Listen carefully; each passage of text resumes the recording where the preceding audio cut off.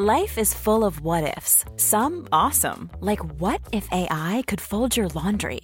And some, well, less awesome, like what if you have unexpected medical costs?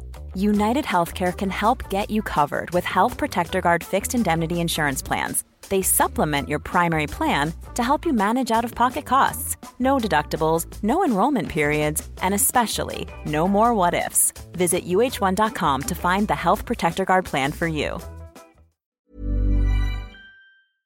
Today we've got a crazy story of a forklift carrying thousands of pounds of stuff being told how they can and can't drive. We'll get to that in a bit, but first, won't let me clock on 15 minutes early for prep time? Fine, I won't, but I also won't stay late when you don't shift enough people. I work a customer service job on a golf course. I do front desk secretarial work mainly. I usually work morning shifts, so I like to clock on 5 to 15 minutes early and spend that time before the place opens getting ready, organizing files, tidying my area, getting a radio, reading over the itinerary for the day, etc. I also use this time to set up some other stations around me for the greeter and such so that when they arrive, things are ready for them. I personally thought this was a model employee sort of thing to do, and as they don't always give me as many hours as I would like, this is a good way for me to get a bit more money. Most of the managers are pretty friendly with me, and I have no qualms with them. One of the managers, we'll call her M, is a jerk to we lowly worker bees.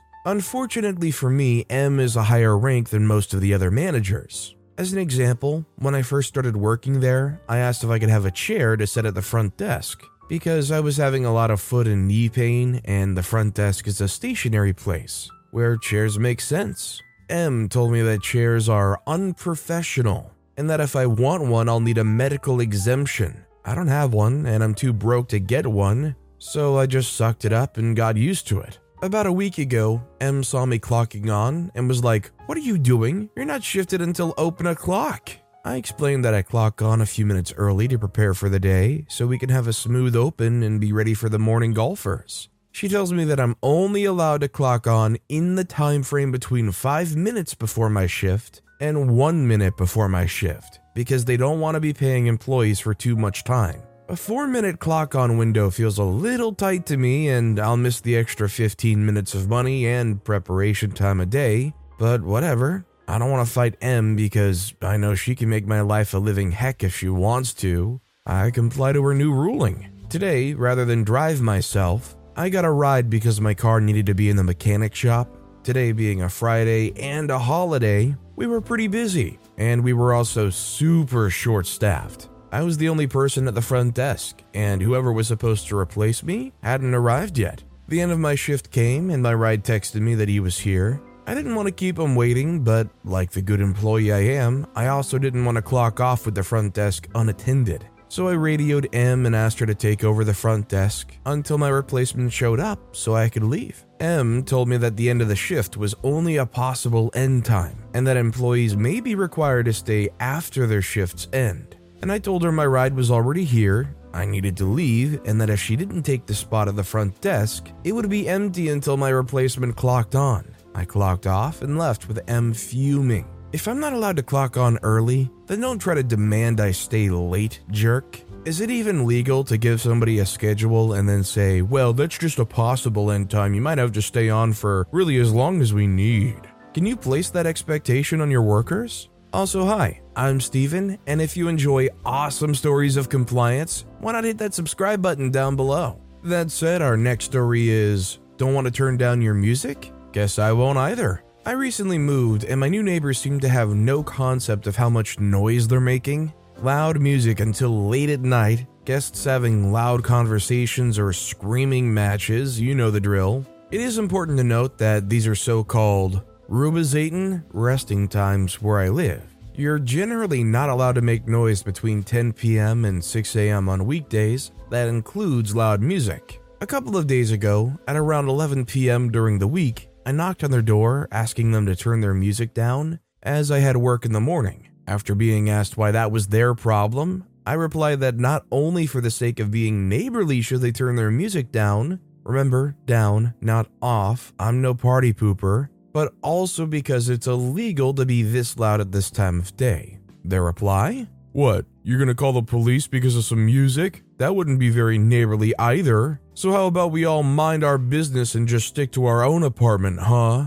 I bet. Their party went on to about 2 a.m., then they finally stopped. I, meanwhile, decided to take a home office day to exact my revenge on their no doubt hungover butts. At exactly 6 a.m., knowing that my other neighbor had gone to work, I, for the first time ever, turned my 800-watt speaker system all the way up to 11. Volume, bass boost, treble, everything. I also turned my subwoofer towards the wall that had their bedroom on the other side. I'm a big fan of electronic music, especially the hard stuff. Hardstyle, tech, sci, anything that's loud and has a lot of bass. So I let them share in my joy at full volume. Walls were vibrating, the ground was shaking. I decided to wear earplugs because it was just too much even for me. After about 15 minutes at full volume, I get a notification that someone's at my door. I open it, music still blaring at full power, to my pissed off looking neighbors in their pajamas, reeking of alcohol.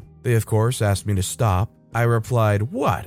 You're gonna get angry over a little music? Well, that's not very neighborly. How about you just stick to your apartment, huh?" I then slammed the door in their face and turned off my doorbell. After another hour of various dubstep, tech, and death metal, I turned off my system, walked over to their door, and rang up a storm. After they'd opened their door, all I said was, "Peace? Ruizating between 22 and 6 during the week? We cool?" I can definitely see how a lot of people who do this partying thing with the music way too loud imagine that anybody that complains is just some over-the-hill party pooper who just doesn't get it. But as soon as those tables are turned around and it's an inconvenient time for them, it becomes pretty easy to understand why they would be pissed off. Just because they don't want to be productive the next day and ruin whatever sleep they could get doesn't mean you have to drag all of your neighbors down with you. Our next story is They Only Take Cash. Inspired by the story of the 2-cent bill that couldn't be paid in cash, I'd like to relate the story of a repair business that only wanted cash.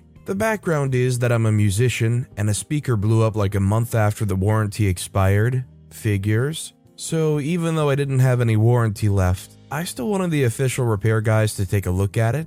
This is a business representing one of the world's largest brands that actually bought the original company that made my speakers. So I expected to be dealing with professionals. I brought the speaker to them. They said they'd take a look and quote me for the repairs. So far, so good. The quote took weeks. Then it took them about 3 months to repair it, apparently having to wait or have forgotten about for the part that needed replacing. At this point, I was already mildly annoyed. Millions of people have lost weight with personalized plans from Noom. Like Evan, who can't stand salads and still lost 50 pounds. Salads generally for most people are the easy button, right? For me, that wasn't an option. I never really was a salad guy. That's just not who I am. But Noom worked for me.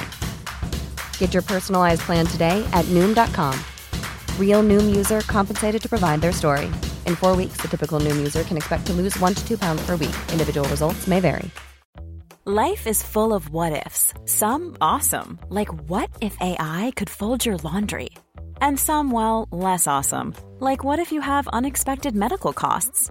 United Healthcare can help get you covered with Health Protector Guard fixed indemnity insurance plans. They supplement your primary plan to help you manage out-of-pocket costs. No deductibles, no enrollment periods, and especially no more what-ifs. Visit uh1.com to find the Health Protector Guard plan for you.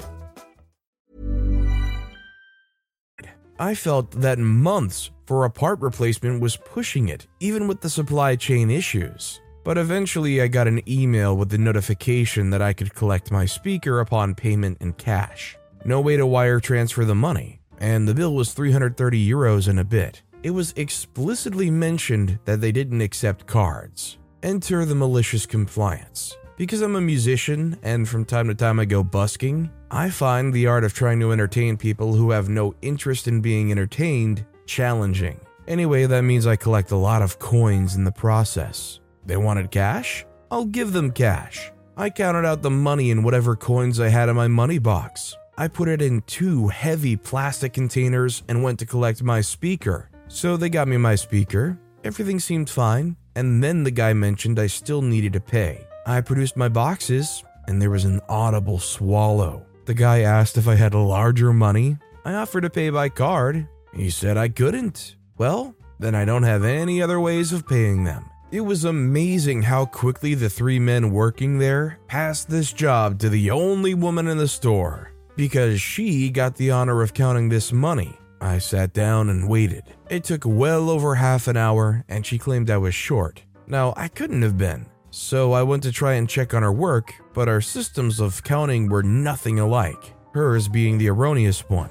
After several minutes of trying to work out what's wrong, she spotted an error in her system that explained why she miscounted by almost 120 euros. I took my speaker to my car. I heard someone say that maybe they should invest in a counting machine. Yeah, that's the problem here, guys. The manual counting. Great deduction. I'm not gonna lie, over the years of just buying things and exchanging things and getting a few coins here and there, I've put all of mine in a jar and I have like a pretty decent chunk of change here, but I don't even have the patience to just sit down and count it all. So I began thinking, well, maybe I should get one of those cheap-ish coin counters. But then I realized the amount of money I probably spend on the coin counter probably takes away any of the profit I would have from cashing out on these coins. And then you think about how long it would take you to count it per hour. And I feel a little resigned on my fate because working is probably a lot more profitable than sitting there counting those coins in my free time too. Our next story is, seriously? So quite a while back, I'd completed my graduate degree and elected to take a course in groundwater modeling that was offered at night once a week. During the semester, I was offered a job out of state and therefore elected to drop the course. After the paperwork was completed, I received a bill for 24 cents. At the time, the bulk postage rate was 27 cents. With the additional cost of paper, envelope, printing supplies, etc., I thought that this was a little silly and I called the bursar's office and asked if I seriously needed to pay the bill, and they said yes. They said that there was absolutely no way to fix the billing system to account for billing that actually cost the university more than they would collect. Cue malicious compliance. I then went ahead and wrote a check for 23 cents and sent it back. The joke was now on me as I then received a bill back for 51 cents with the statement that the minimum finance charge for a balance was 50 cents. Now I am really dismayed, but another query to the bursar's office results in another reply of, "We cannot do anything to the system and there's no way to clear the balance, blah blah blah." As a note, it's not allowable to pay with change due to an incident of infidelity between a student's husband and an employee at the bursar's office that resulted in a tuition payment made with a wheelbarrow full of coins. So now I am motivated to comply in a malicious manner just to get even. I sit at my desk and proceed to write 51 checks for 1 cent and send them in to clear my balance. About 4 days later, I receive a call from the bursar's office regarding my payment. They indicated that my submission was unacceptable as I was not allowed to pay with change. I replied that I wasn't paying with change but checks, which is in line with the policies set forth by their office. I tell them that I'll be happy to send them another check if they like, and they agree. I then go ahead and write a check out on the absolutely smallest scrap of paper I can send it on and send it in. I figure this has to be the story, but there is one more funny thing. About 3 weeks later, I received a check for 51 cents from the university to clear the positive balance on my account. Ultimately, it seems like someone could have written a trap in the accounting code to negate balances that provided less revenue than the collection cost, but at least I had fun. Honestly, as soon as they sent back that bill for 51 cents with the statement that the minimum charge was 50 cents, I was waiting for OP to give them 50 cents back so they still had a balance of 1 cent. Although I just bet that as soon as you give them that 50 cents and it would actually clear as a profit, then all of a sudden, despite having such problem clearing balances in the past, they'll just wipe that 1 cent regardless. That said, our final story of the day is, I can't go backwards? Okay. I work in a warehouse, so there's a couple of different machines that I operate, but here's one, order picker. I work with the capacity and consolidation team, so there's one aisle that I need to work on consolidating to make room for another product that's coming in. I've been consolidating this particular aisle that was only one-way traffic, and I usually wait until no one's working in that area so I can drive back and forth if I find duplication products and combine it into one location. Now, per safety rules, I can't drive backwards into or inside an aisle. I have to go around and enter the aisle again. I get scolded about this because there's a desk right next to this aisle to hand out orders to pick out all over the warehouse. So now I have to drive around to the next aisle and then drive back in this aisle. Now on to my malicious compliance. I have to blast my horn at every intersection, every turn, every pass with someone, every time I drop my machine. So before, I would just go back and forth in this aisle. Blasting my horn was, at minimum, by one horn. When going backwards, that's it. Now I go in a loop.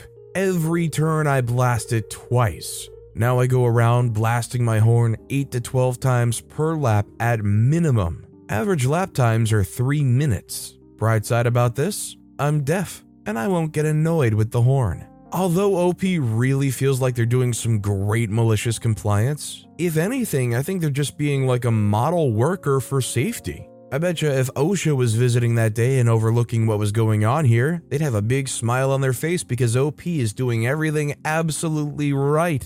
Good work, OP. But with that being said, that's all the time we have for today. Now, if you want to hear another awesome malicious compliance story, check out that video on the left. Or if you missed my latest video, check out that video on the right. That said, I'll see you all next time with some more stories. Even when we're on a budget, we still deserve nice things. Quince is a place to scoop up stunning high-end goods for 50 to 80% less than similar brands. They have buttery soft cashmere sweaters starting at $50, luxurious Italian leather bags, and so much more. Plus, Quince only works with factories that use safe, ethical, and responsible manufacturing. Get the high-end goods you'll love without the high price tag with Quince. Go to quince.com/style for free shipping and 365-day returns.